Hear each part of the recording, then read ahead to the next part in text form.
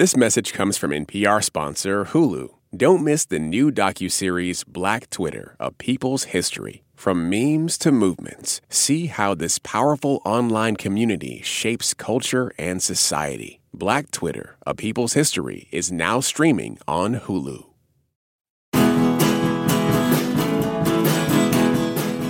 Starfield is one of the biggest and most anticipated video game releases of the year. It is a massive open-world game set in humanity's future when we've settled on star systems throughout the galaxy. There's over 1,000 planets to explore, multiple factions to join, enemies to combat, companions to flirt with, spaceships to pilot, and quests to go on, but does the game live up to the advance hype? I'm Glenn Weldon, and today we're talking about Starfield on Pop Culture Happy Hour from NPR. This message is brought to you by NPR sponsor Progressive Insurance. You call the shots on what's in your podcast queue. Now you can call them on your auto insurance too with the Name Your Price tool from Progressive. Tell Progressive how much you want to pay for car insurance, and they'll show you coverage options within your budget. Get your quote today at Progressive.com. Progressive Casualty Insurance Company and Affiliates. Price and coverage match limited by state law. This message comes from NPR sponsor Noom. Noom understands that not everyone is starting from the same place and takes that into account. With their first ever cookbook, The Noom Kitchen, you can find 100 healthy and delicious recipes to promote better living. Available to buy now wherever books are sold. This message comes from NPR sponsor Noom. Noom's first ever cookbook, The Noom Kitchen, helps you build new habits for a healthier lifestyle. Check out The Noom Kitchen for 100 healthy and delicious recipes to promote better living. Available to buy now wherever books are sold. Hey, I hear you have a birthday coming up. Yeah, you. If you're listening to this, that means you have a birthday coming up eventually. And here at Life Kit, we want it to be a special one. Magic can happen and good luck can happen and serendipity can happen if we're open to it. How to have a good birthday, even if you're not a birthday person. That's on the Life Kit podcast from NPR.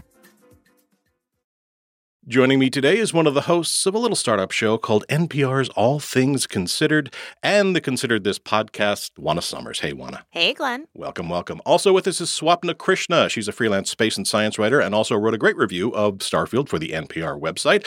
Welcome to the show, Swapna. Thank you. Let's get into it. So Starfield is an open world, I guess we should say open worlds, role-playing game from the company known for making them, Bethesda Game Studios. They're the creators of such hugely popular games as Fallout and The Elder Scrolls V: Skyrim. In Starfield, your character comes outfitted with certain characteristics you choose before playing and quickly gets caught up in the search for mysterious alien artifacts strewn across the galaxy. As you search for these artifacts and explore their origins, you go about your life in the 24th century, hopping from planet to planet, earning credits, either avoiding violent conflict or diving headfirst into it. You can be a space cop or a space pirate. You can smuggle contraband or go on missions of mercy. It's all up to you, and the choices you make matter. They change the game in ways big and small. There's a lot riding on Starfield for Bethesda. It's a massive game, and the company's first one set in an entirely new universe in 25 years. It's also the first major exclusive for the Xbox since Microsoft purchased Bethesda's parent company in 2021. Sales have been great, but reviews have been mixed, praising the game's scope and ambition, but expressing some frustration with the story and gameplay. And we'll be talking about some of those details. If you want to go in fully unspoiled, maybe save it for after you've played a bit. Starfield is available now for Xbox Series S and X and for the PC. Wanna kick us off? What do you think? I mean, I think for me, the biggest thing that excited me about Starfield when I started hearing all of the hype, and I mean, we should just point out this game has been in development and kind of an inkling in the mind of Bethesda's Todd Howard for a decade, was the idea of creating this super expansive world. I am not a person who's played a ton of Bethesda games before, but for me, that idea of ambitious storytelling, of creating this open world, and against the palette of space, which is so infinite, I found super attractive. The thing that I kept telling people when I first picked up the game was that it is the most beautiful video game I've ever played. Like, it is stunning. It takes you there. It's easy to get lost. Some of the mechanics, though, were a little bit challenging for me as a person who does not play this type of game very often. So, like you said, Glenn, a little bit of a mixed bag, but generally I don't know. I feel like I drank the Kool-Aid. Okay. Kool-Aid drinker. Swapna, how about you? Yeah, I have a love-hate relationship with this game. Uh-huh. I have played Bethesda games. I've played Skyrim. I've played a little bit of Fallout. Mm-hmm. And so this is very much a Bethesda game. Like, if you know what a Bethesda RPG is, then you know exactly the fundamental mechanics of this game. For me, I absolutely loved a lot of what Juana was saying about the beauty of the game, the scope of it. And as a space and science journalist who has this like diehard love of NASA, of space history, there's a real, very cool thread of that running through the game that I absolutely loved. An homage to this old space stuff that like really made my heart flutter. But also, I am just tired. This game the scope of it makes me so just like you land in a new settlement and you're either going to feel like really excited for everything to explore or like, oh my God, how many people do I have to talk to like figure out the quests? Mm-hmm. This is the next like 4 hours of my life. So a little bit of a love-hate relationship here. Well, yeah, I get that. I totally get what both of you are saying about the ambition, about the scope, but also about the mechanics. I do enjoy this game. I have sunk 72 hours into it. I have gotten married. I have got the quote-unquote best ship in the game. I was testing out one aspect of the game, which you might talk to, one of the powers you get eventually, just on a street, and I caused some damage and I was arrested, and suddenly now I'm an undercover pirate. So there is a disconnect, though, between the promise of this game and its execution. Yes, as you both said, it's about exploration. It's about just pointing your spaceship at a distant star and then setting down on a planet. Limitless possibility. Yeah. Again and again for me, though, the limitless possibility of the game became pointing your ship at a distant star, navigating a series of menus involving fuel consumption and landing sites. And then when you land on this planet, this brand new planet, you are trekking across barren landscapes for thousands of meters. And we should say, just so people know, you do have to trek in this game. There are no vehicles. There are no space horses. There are no tauntauns. So the creators have said that's very intentional. They want you to feel the immensity. They want you to get completely, enveloped and enraptured and experience that. And hey, I did, but sometimes the mysterious object I would find on my map turned out to be an ice crystal. That's hard it was hard to justify the journey. But it's about the journey, right? Yeah, I mean, it's a game about the journey. It's a game about choices. Mm-hmm. But I think that the thing you mentioned, Glenn, that really jumped out to me was the idea of having to navigate through these endless menus to make those choices or to engage in combat or to do the thing that you need to do to fulfill a quest. That's the thing that kind of killed parts of the immersion for me. Like, if you're actually immersing yourself in this kind of space epic adventure galaxy, you're not going to have to like toggle out to go click on a menu. And that just, some of that did kill it for me. I find the game satisfying. I'm still playing. I have not sunk 72 hours into it quite yet. That definitely, I think, made the experience a little less rich than I think it could have been if Bethesda had made some different choices about how to put it together. Swap, now let me ask you a question real quick. So this appeals to you, right? Because Lord knows it's accurate. Because in truth, space exploration isn't just pointing your ship at a distant star and staring to it. It's all about technical specs. It's all about navigating menus, right? So there is some verisimilitude here, at least some. Here's the thing. Space exploration is actually pretty boring. You don't know what you're going to find. In sci-fi, it sounds really cool because you always find something. Yeah. At the end of whatever journey you're on, you always find something because that's sci-fi. But actual space exploration is kind of boring. If you think about like our rovers on Mars, it's all robotic, but like it's 9 months to get to the red planet.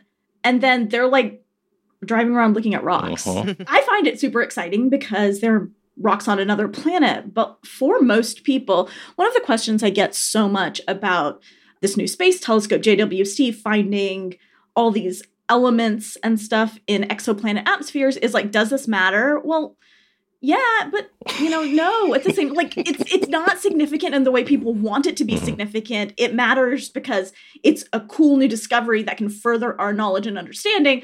But space exploration's actually, it's very incremental. It's boring. So in some ways, I think this captures that really, really well. But also, that's not how you necessarily want to spend your time in a game. Well, Juana, what do you think about that? I mean, sometimes when I was scanning an element, I was like, why am I scanning this element? What is this? Lead. I have found lead. Okay, I have to confess, maybe I'm a nerd. I definitely am a nerd. I actually really enjoyed that part of the game. Okay. The going through, the cataloging, the scanning, the figure out what is out out there, just because I think it's what you were talking about. I think it's that promise of not knowing what you're going to find and what could be out there. And sometimes it's lead, but sometimes it's something you've never seen before. So I did find that part of the game attractive. And I think it's also just because I really appreciated like the fine kind of attention to detail that those kinds of scans showed, that like they've built this entire new IP, the first one in 25 years, like you mentioned, Glenn, and they've thought it down to that small of a detail. So like as a person who tells stories for a living,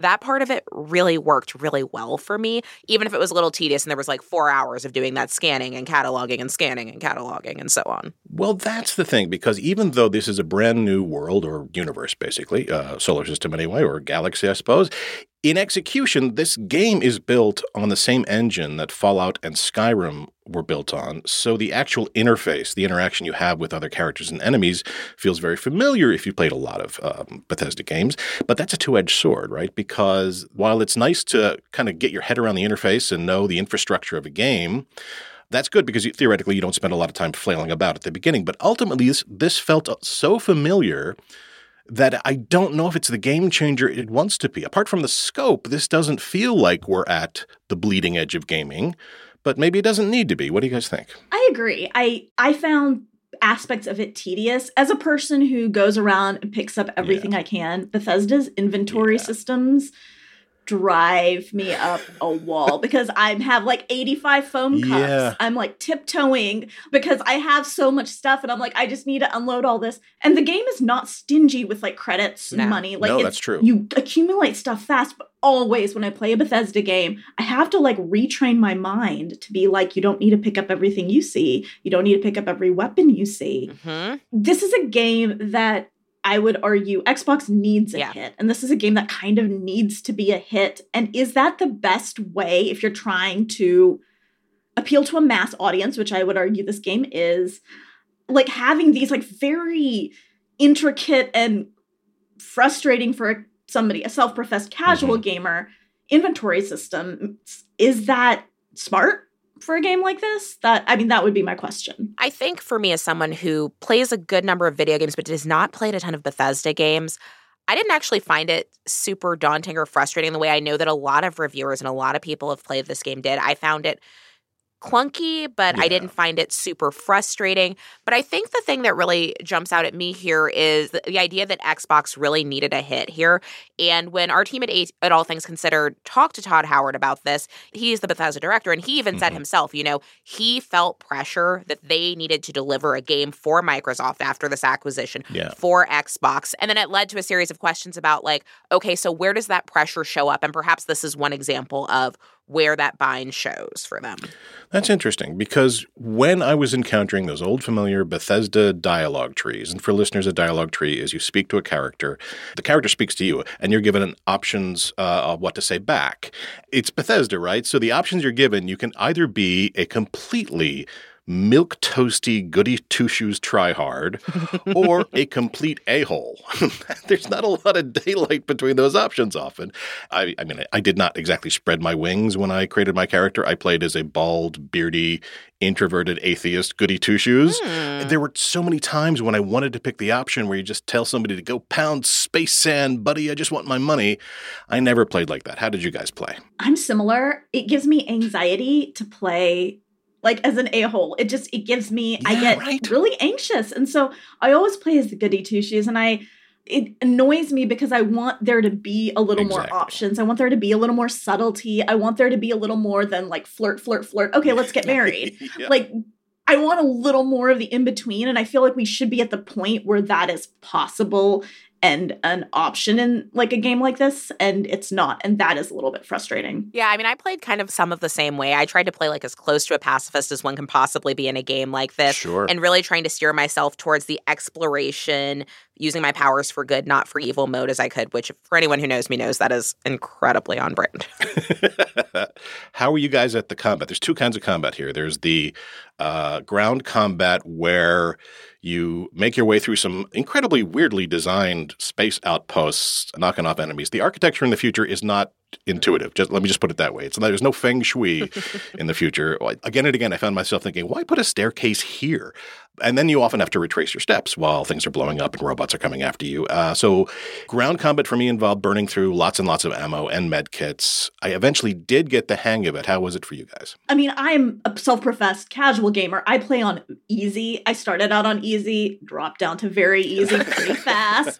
It gave me a chance to really get a sense of those mechanics. And then I stepped it back up after a while because it was a little too easy. Right. I think that's great for people who don't really like mastering combat. Like, I think it's great that you can make it that easy.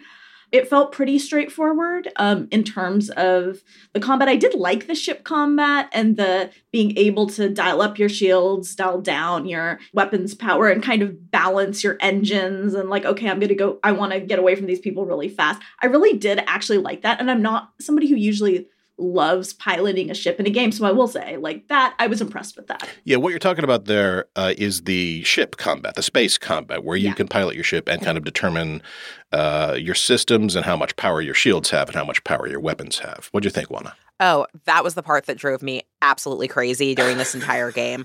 I really enjoyed the ground combat. I found that very intuitive compared to other games that I played once I got the weapons that I liked. It turns out I'm a pretty good sniper, if anybody would care to know. Good to know. The ship combat, however, I did not find intuitive at all. I felt like, especially in the early days of playing this game before I got a sense for it, I was constantly spinning myself up and down. I had trouble tracking the ships that I was supposed to battle. Mm-hmm. Like, you've got to figure it all out for yourself. No one is holding your hands to figure out how to deal with these mechanisms. And that just took me... I mean, we're playing it early without the benefit of having other people to talk to who were also playing it. It just took me too long. And frankly, it felt really, it was beautiful, but I was also really frustrated until I could figure out, okay, this is what I need to do to lock on. This is the button I need to hit to shoot missiles. This is what I need to do to jump quickly. Yeah. It did not work for me. That is, what I missed in this game is something that all other games have that I never used, but I really needed here, which was a menu system of some kind, which would just go over the basics, just the tutorial, right? Yes. There is so much to do. I didn't always know why something was worth doing, if that makes sense. Absolutely. Mm-hmm. Can we talk about the world of this game and the story? The world of the game is not the story of the game, right? The world is just the setting. And as impressive as this setting is, the story itself, I mean, the setting is doing what science fiction does. It comments on our current situation. There are certainly have and have-nots in this universe. There are class divides. There are people who are exploiting and people who are exploited. Yeah. The story, however, doesn't stray too far from a chosen one magic power storyline where, you are somehow so important to the whole of humanity stuff. Juana, what'd you make of that? I mean, I think for me, as I mentioned earlier, we sat down with some of the folks from Bethesda and talked about some of these big existential questions that the game teases out about. Where does the universe come from? What is our place in it? What control do you have over your own destiny? How do you feel about the choices that you're making in your life? And that's part of the game that really did work well for me. Those kind of things are things that I'm just attracted to in other forms of creative work and books and movies and the music I listen to. So I really enjoyed that. It is not necessarily like, look, I don't think that the main quest and the way that you experience it, it's not the most original story of all time. Mm-hmm. But I did find it compelling, and I especially found some of the details and the ways in which they encourage you as the player to grapple with those existential questions, I thought was really interesting. One of the things I loved also was the way they handled religion in this game, which I don't know if you want to get into later, but that was one of my favorite things here. Sure. I agree in that I didn't think it was handled very originally. I will say I didn't find it so compelling. I couldn't help in my head but compare it all the time to the story of Mass Effect. Mm-hmm. If I had to pick like my favorite video game like franchise of all time, it's the Mass Effect trilogy. And I feel like that they did the Chosen One story a little bit so well in that, and I don't feel this was as well done. Mm-hmm. And I wasn't driven to follow the course of the story. I played the game a little more broadly versus like zeroing in on the story and figuring out where it went, because it just didn't really compel me. And that's rare for my type way I usually play games. Well, let me ask you both. There is in this game a mechanic that kind of comes in a little bit later where you get basically, for lack of a better term, let's call them magic powers. Swapna, I gather that for your hard science brain, that kind of hand waving, literally hand waving, because you do wave your hands, in this game kind of felt like it was not living up to the promise it made. Yes, that takes it out of sci-fi for me and puts it in space opera. And that's fine. That's fine. Like, I love Star Wars, but Star Wars is not science fiction. Okay. It's fantasy set in space. Setting something in space doesn't make it sci-fi. Sci-fi is that there's always a scientific explanation. And yeah, it's alien stuff. I get it. But it felt like magic and didn't love that. Juana, how about that magic, spirituality, religion aspect of the game? Did it appeal to you? So, interestingly, I found personally it did appeal to me. I do not have a particularly hard science brain. I found it fun, though not necessarily believable. Like, I understand that, like, that is not a thing that is likely to happen no matter where, like, our society goes with space exploration. That's not a thing. But what I find interesting about what didn't appeal to it for Swapna is this is exactly what the Bethesda guys were telling us they didn't want to have happen, right?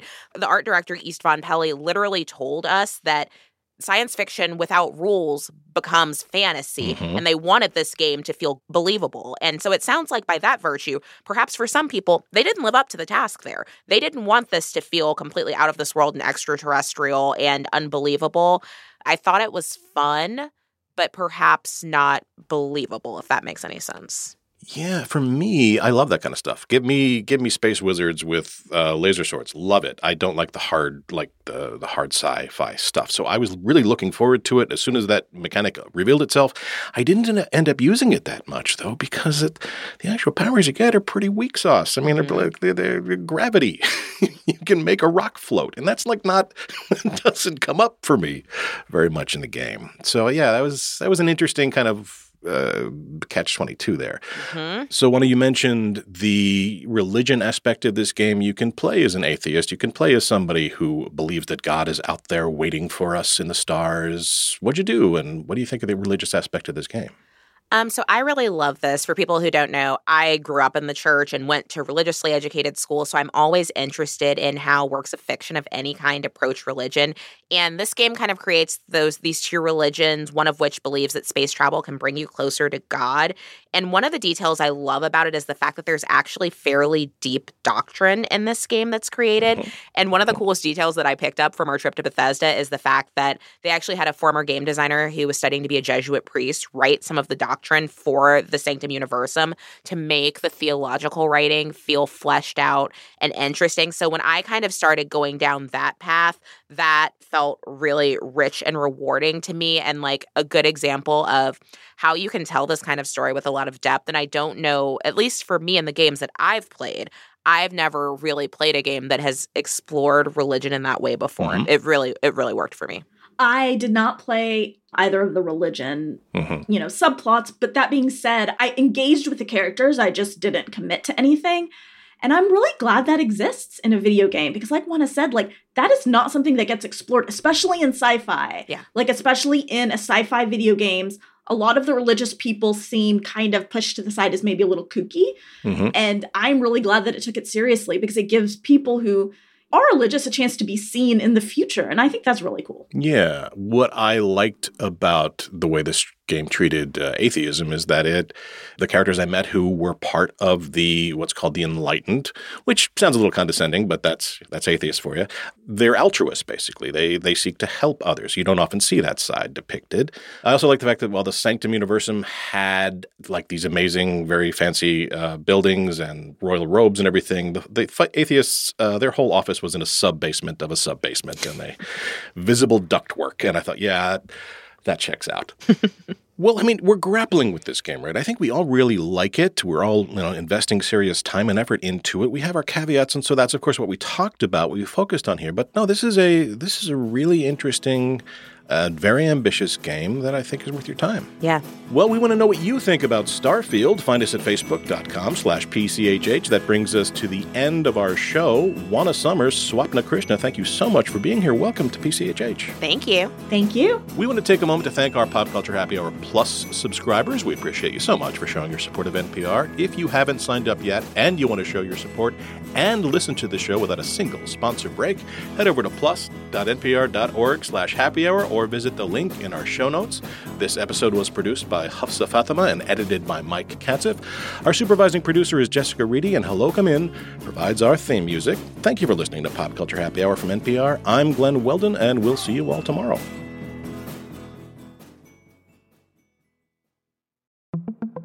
On NPR's Throughline. We cannot function for 24 hours without cobalt because it's in our smartphone, our tablet, our laptop. And as a consequence, the lives of the people living in that part of the Congo descended into just a catastrophe. Find NPR's Throughline wherever you get your podcasts. This message comes from NPR sponsor Dana-Farber Cancer Institute, where hundreds of researchers and clinicians make new discoveries inspired by the work of previous Dana-Farber scientists. See why nothing is as effective against cancer as a relentless succession of breakthroughs. Learn more about their momentum. Go to danafarber.org/everywhere.